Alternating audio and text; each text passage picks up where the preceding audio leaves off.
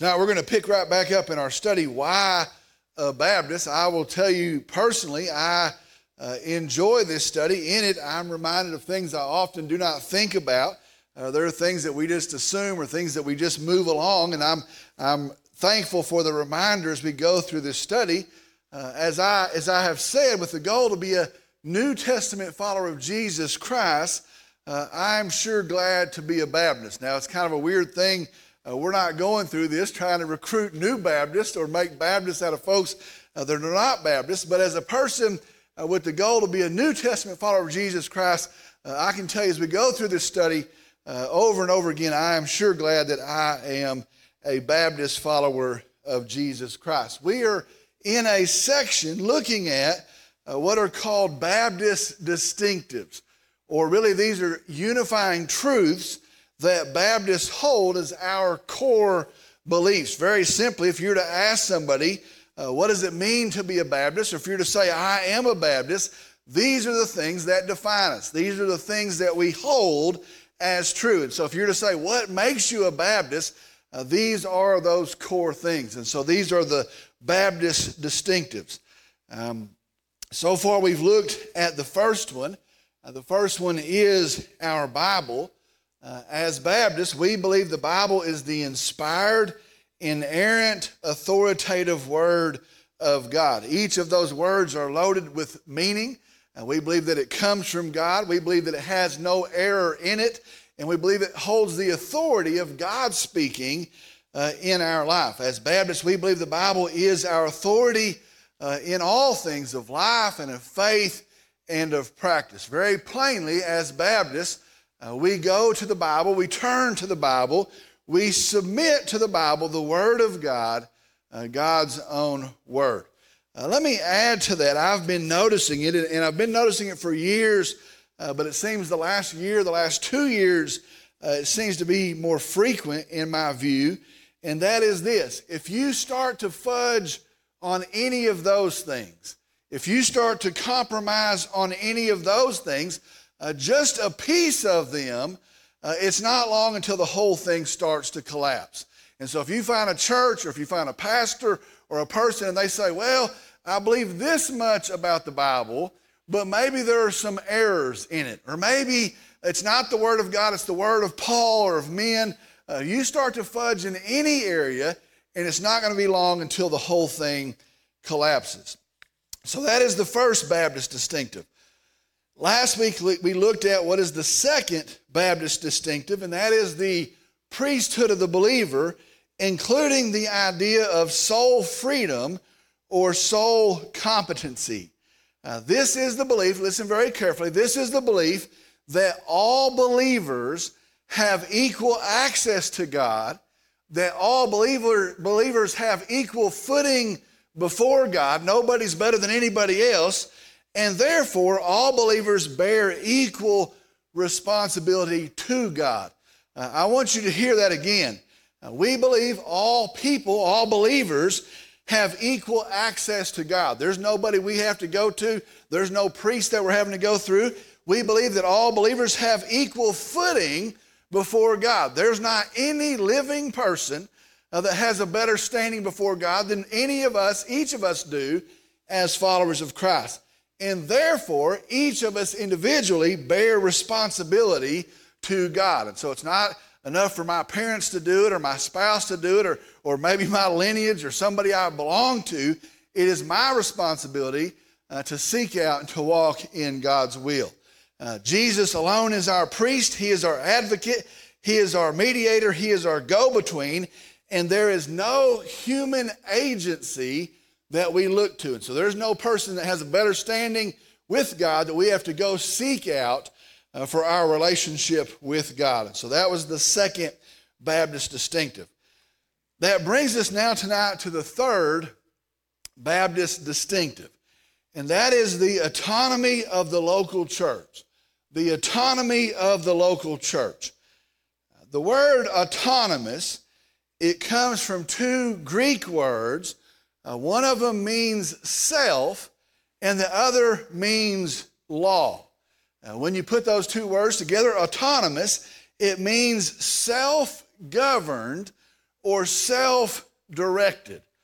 So what that means is Baptists hold that the individual local church and each local church governs itself. Let me say that again. We believe each local church governs itself.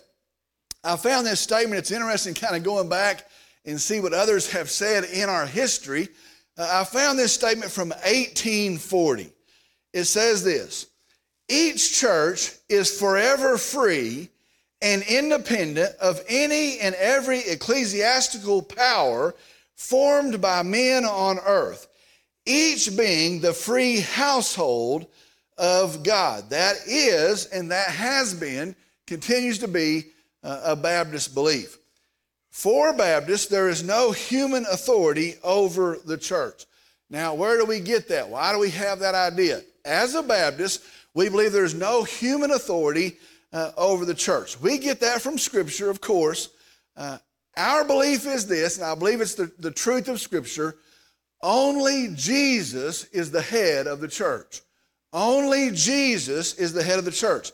Colossians chapter 1, verse 18 says, He, speaking of Jesus, is also head of the body of the church. We are the body as the church. Jesus is the head. Now that is repeated in Scripture. Ephesians chapter 1, verse 22 and 23. Ephesians chapter 5, verses 22 through 33. That section restates it and says the same thing. Jesus is the head of the church. Jesus is the Lord of the church. We get that from God's Word.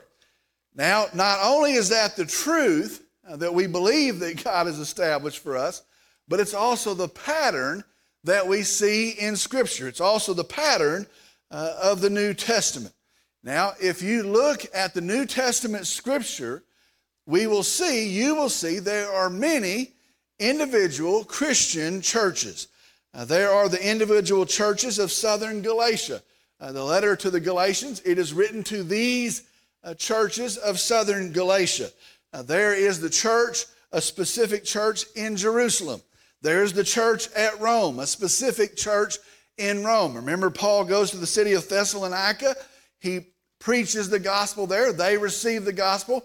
When he leaves, there is a functioning practicing church in Thessalonica. All the way through Paul's epistles, we see that. There are individual, local, practicing churches. All the way through the book of Acts, we see as the gospel spreads, as they are making these missionary journeys, they are establishing local, individual Christian churches. Now, I think that is no clearer than in the book of Revelation. Now, if you think about it, we just went through this, I think, about a month or two ago. We went through the letters written to the churches in the book of Revelation. Well, there's a lot to be learned just from that. If you think about that, there are these specific churches. Now, I want you to think about each of those churches. There's the church at Ephesus, and it has its own situation, and it has its own pastor. Did you see that? And it also has its own message. And so there is this specific church. It is a local church. It has its own situation going on. It has its own opportunities. It has its own pastor. And so therefore it receives its own message. You go down the line. There's the church at Smyrna. It has its own situation. It has its own pastor. And so therefore it gets its own message. The church at Pergamon, its own situation, its own happenings, its own pastor. It also gets its own message. Go down the list. Thyatira, the same way. Sardis, the same way. Philadelphia, the same way. Laodicea, the same way. Understand that right there in that account, those are individual, separate, specific, local Christian churches. And so you take all that together. Jesus is the head of the church. You take the pattern that's told to us in the epistles of Paul, in the historic account of Acts, and there in the book of Revelation. And we believe as Baptists that is the pattern, the example of Scripture. Now, I think this is very interesting. Now, I always wonder who's going to hear this and maybe who's going to take exception to what we're saying.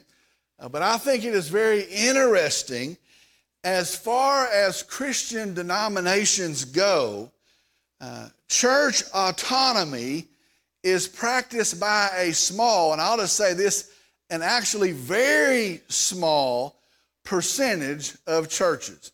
And so you talk about the Methodist Church, the Lutheran Church, the Assemblies of God, go down the list, all these churches, church autonomy, what I've just described to you, is actually practiced in a very, very small percentage of churches. Most do not practice church autonomy. So, what does that mean? That's what we believe the Scripture shows us. That's what we believe we see in the pattern of the church in Scripture. So what does that mean for Baptists? Let me tell you a few things that it means. First thing is this: there is no hierarchy above this church for us as a Baptist church. There's no hierarchy for this church. There is no pope for this church. There are no dioceses for this church. There is no council of churches. There is no council of bishops. There is no synod. There is no general council. There is no general overseer. There is no general board. There is no general assembly. Now, those come from all the other denominations I can think of. That's how their churches are run, with those groups overseeing the local churches. For us, there is Jesus, and then there's the local church. That's what we believe as Baptists. There is Jesus, and there is the local church. Here's what we believe. Now, this is a pretty awesome thing when you think about it. Here we are, Yucca Lane, Vernon, Texas. Older folks, younger folks. Some folks have been coming for 50, 60 years. Some are new. Here we are in this church. Here's a pretty awesome thing to think about. So from what we believe, from what we are saying, that means this: God establishes the local church. God knows and sees, cares about each local church. From that letter in Revelation, he knew what was happening in those churches. Listen, here we are in the middle of nowhere in Vernon, Texas. He knows and he sees and he cares about each church. He empowers each church. He directs each church. He uses each church as he sees fit for his glory and for his purpose. Now, I think about that. There's a church on the same block. There's a church on this block. There's two churches back here on these separate blocks. You go across our town, there's a whole lot of churches. You know what? God directs each one, establishes each one, and he has a purpose and a mission for each of those churches. It is for his purpose. They are for his purpose and his glory. That means each church is a local congregation, here's what we believe, of baptized believers. Now let me explain that. We believe each church is a local congregation of baptized believers. Now, the word for church in the Greek is the word ecclesia. It is a word that means gathering or assembly.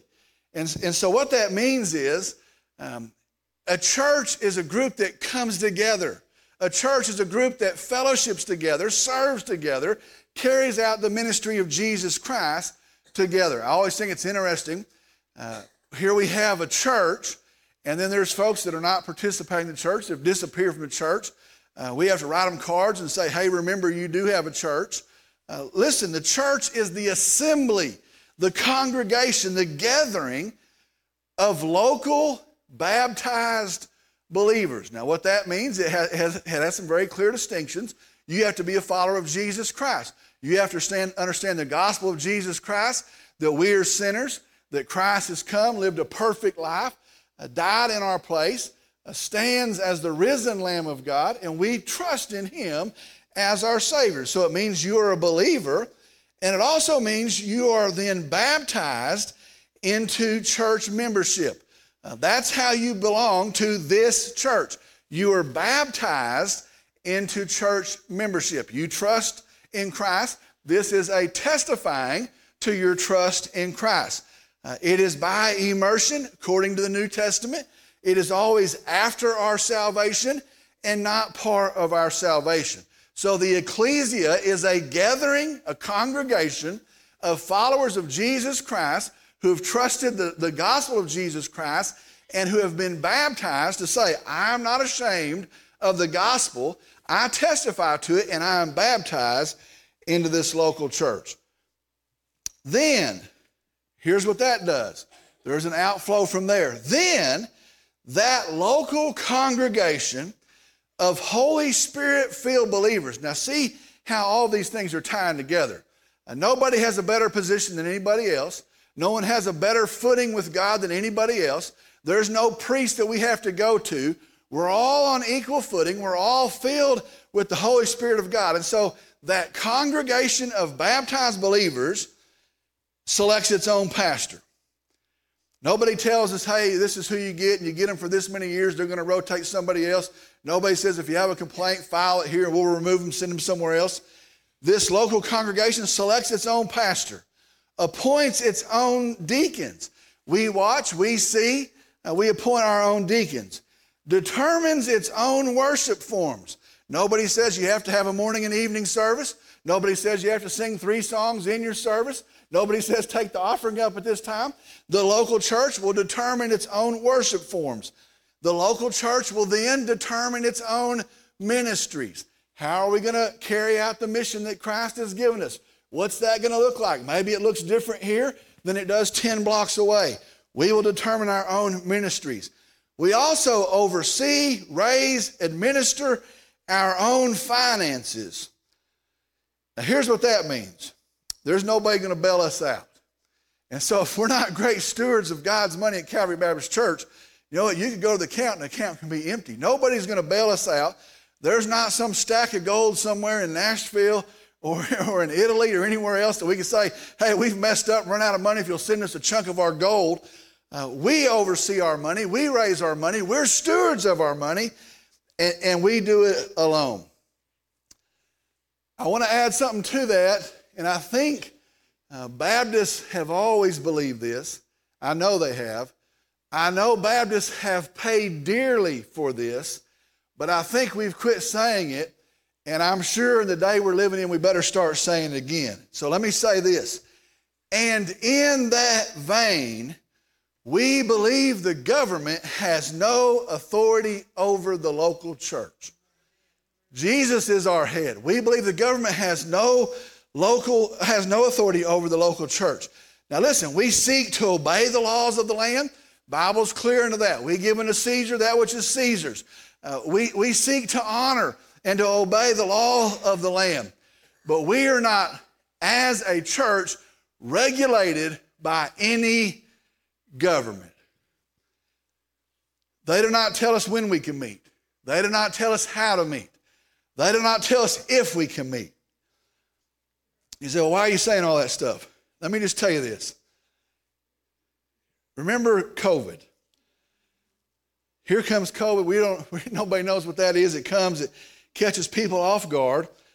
We were meeting one Sunday morning here at Calvary Baptist Church. I got a call about 7 o'clock that Sunday morning, and I was told that there was a discussion and the police were going to come to our church. And they were going to try to talk us out of meeting or gathering as a church. They had somehow talked. That's what I was told. My hope was that they would come before the service and we could talk it out at that point. On that day, nothing happened here. And nobody came in, nobody came to talk to us. But here, and I'll just tell you the story. In Vernon, Texas, there were 2 police officers that went to the Wood Street Baptist Church. And I hope this plays and I hope people hear it. They go to the Wood Street Baptist Church. They came into the morning service of their church. They came in during the sermon going on at that church, and they asked our friend, Brother Norris, to disassemble. He said he went to the back and he talked to them, and he told them this: either write me a ticket and leave, or don't write me a ticket and leave. You leave. They left. Let me tell you this. That's the Baptist way. That's the Baptist way. We better remember that. No government tells us when to meet, how to meet. That leads to a bunch of crazy stuff, and we better teach our kids that. That is the Baptist way. For Baptists, each church is free and independent to operate and self-direct as it sees fit under the headship of Jesus Christ alone. Let me add to that. Praise the Lord. Praise the Lord. Each church is free and independent to operate and self-direct as it sees fit under the headship of Jesus Christ alone. All right, so that's the autonomy of the local church. Now, you may be wondering something right here. So what about Baptist conventions? What about Baptist associations? It seems to be in conflict. Let me explain that to you as well. That's a good question. Baptists do, however, have the option to participate in Baptist conventions and associations. Those groups exist to serve local churches in resources and in mission cooperation. They, however, have no power or no say in its autonomous member churches. Let me say that again. Those groups exist to serve the church, to share resources, to share mission opportunities, but they have no power and no say over its autonomous member churches. All right, let me be very specific. Let me explain some things to you. This local church, our local church, Calvary Baptist Church, we belong to the Southern Baptist Convention. The Southern Baptist Convention was formed in 1845. It was formed, you can go look at its history, again, for shared resources and predominantly for shared mission cooperation. What one church could not do, many churches could bind together, and in cooperation they could do together. They could carry out together. From that, we had the Home Mission Board of the Southern Baptist Convention. Now, that has become the North American Mission Board. From that, we had the Foreign Mission Board of the Southern Baptist Convention. That has now become the International Mission Board. One of those is responsible for North American missionaries. The other was for missionaries in other countries. All of these churches, all these little churches together, we would come together and we would finance full-time, a whole bunch of them, and part-time missionaries, hospitals, and other gospel-sharing entities. I remember being a kid a long time ago, and I would go with my grandparents 2 miles down a dirt road to Oak Union Baptist Church. And I remember going to Oak Union Baptist Church. There's about 20 people there, 25 on Sunday morning. The attendance would go up when Granny and her 9 grandkids would come in. And that church, you know what they could never do? They could never afford to send a missionary anywhere. They could not afford to send a missionary anywhere. They might love to, but they couldn't. But you know what they could do? They could send money through the cooperative program, and that money would go for the financing of full-time, part-time missionaries, hospitals, and other gospel-sharing entities. They were very proud to participate in that way. Also under the Southern Baptist Convention, there was the Sunday School Board of the Southern Baptist Convention. Their goal was to provide written Sunday school material, Bible study material to the local churches. They eventually became Lifeway Christian Resources, or the Lifeway stores that we see now. The National Convention, the Southern Baptist Convention, meets yearly to elect a president and other officers to set its agenda, its program, and priorities. They have offices in Nashville, Tennessee. The Southern Baptist Convention also oversees, finances, and runs the 6 Southern Baptist seminaries with the purpose of preparing pastors, missionaries, and those in ministry. All right, that's what the Southern Baptist Convention does. That's the National Convention.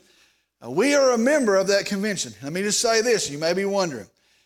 We have been participating less and less in the National Convention for 14 years now.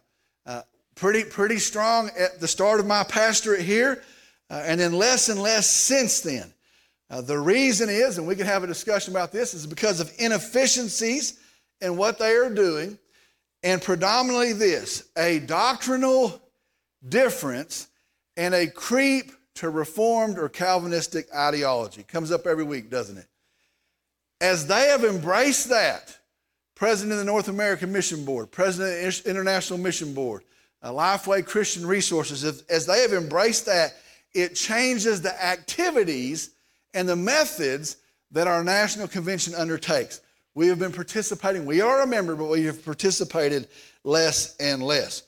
In our state, the state of Texas, there are two state conventions. There is the Southern Baptist of Texas Convention.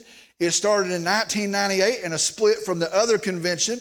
The other convention is the Baptist General Convention of Texas. General Baptist actually means not Calvinistic. We're not particular in the salvation process. It is a general process. They have been renamed Texas Baptist. They started in 1886, and we are a member of them as well. They exist, both of the state conventions, for similar reasons as the national, to share resources and predominantly to share cooperative mission opportunities. All right, so those are the state conventions. We participate in one of those.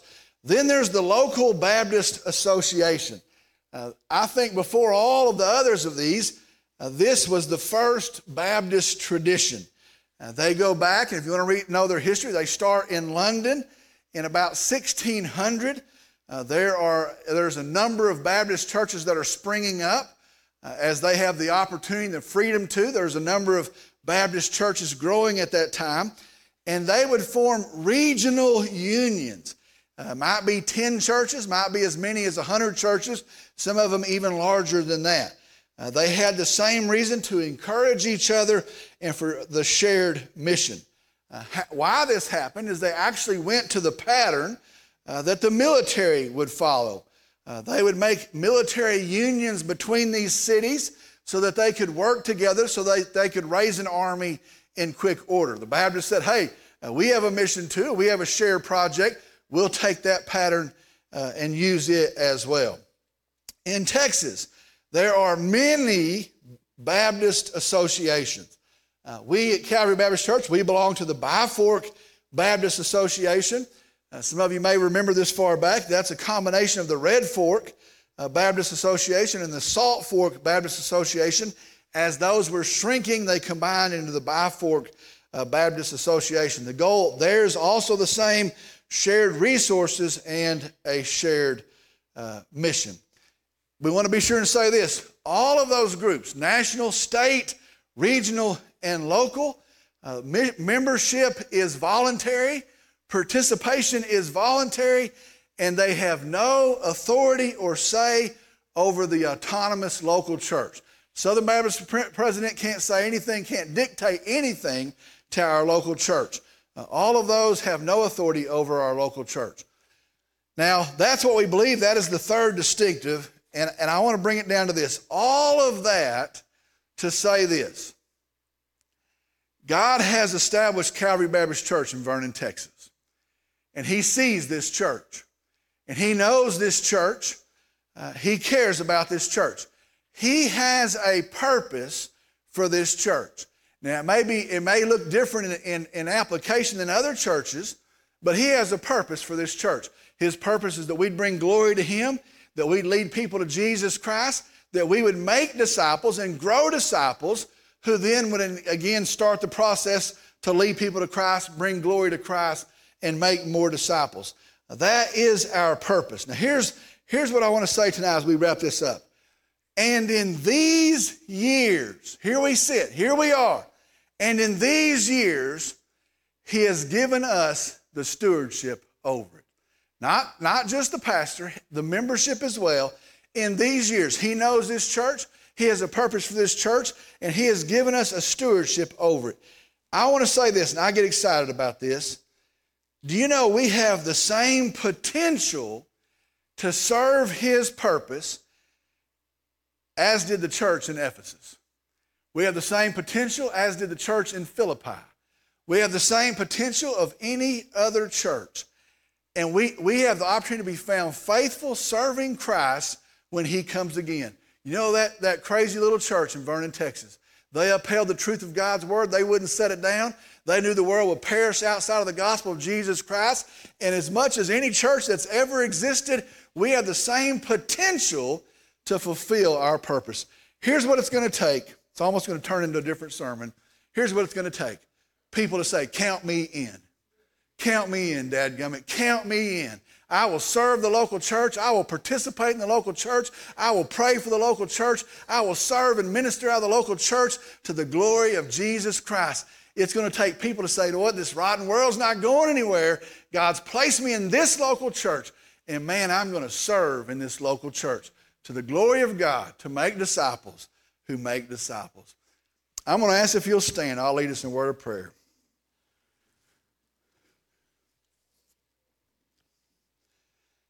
Dear Heavenly Father, we come tonight. I pray that we've learned about what we do and why we do it. I pray that it lines up with your word. I pray if it doesn't, that we would turn from it, that we'd be convicted and walk away from it. I pray that we approach this with humility, but I also pray that we approach it with commitment and urgency and passion.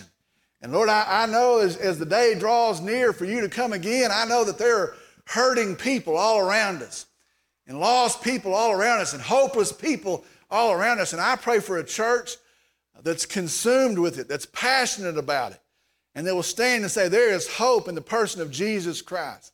Lord, I'm thankful for where you've placed us right now. I pray, Lord, that you multiply the effort, that you empower the effort, that you're glorified through the effort, that you're known through the effort. I pray that we raise up little kids that turn into adults, if you haven't come again, that are not ashamed of the gospel of Jesus Christ. Lord, we come and we thank you for that.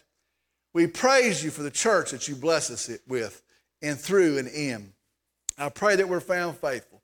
Lord, we come and we close out this Lord's Day, the week of Thanksgiving. We tell you every good thing is from you. Every great blessing is from you. The fact that we woke up today with a new day, with a God with grace that's abundant, we praise and we thank you for that. And so we just come, and I pray as we head in this week that we would be thankful for the little things, for the big things. And we'd be thankful most of all for a Savior in Jesus, a hope, a friend, a rock, a fortress, a king. And so we praise you for Jesus. Lord, again, we just come and open our hands and tell you we love you tonight. We worship you and we praise you. And I pray in Jesus' name, amen.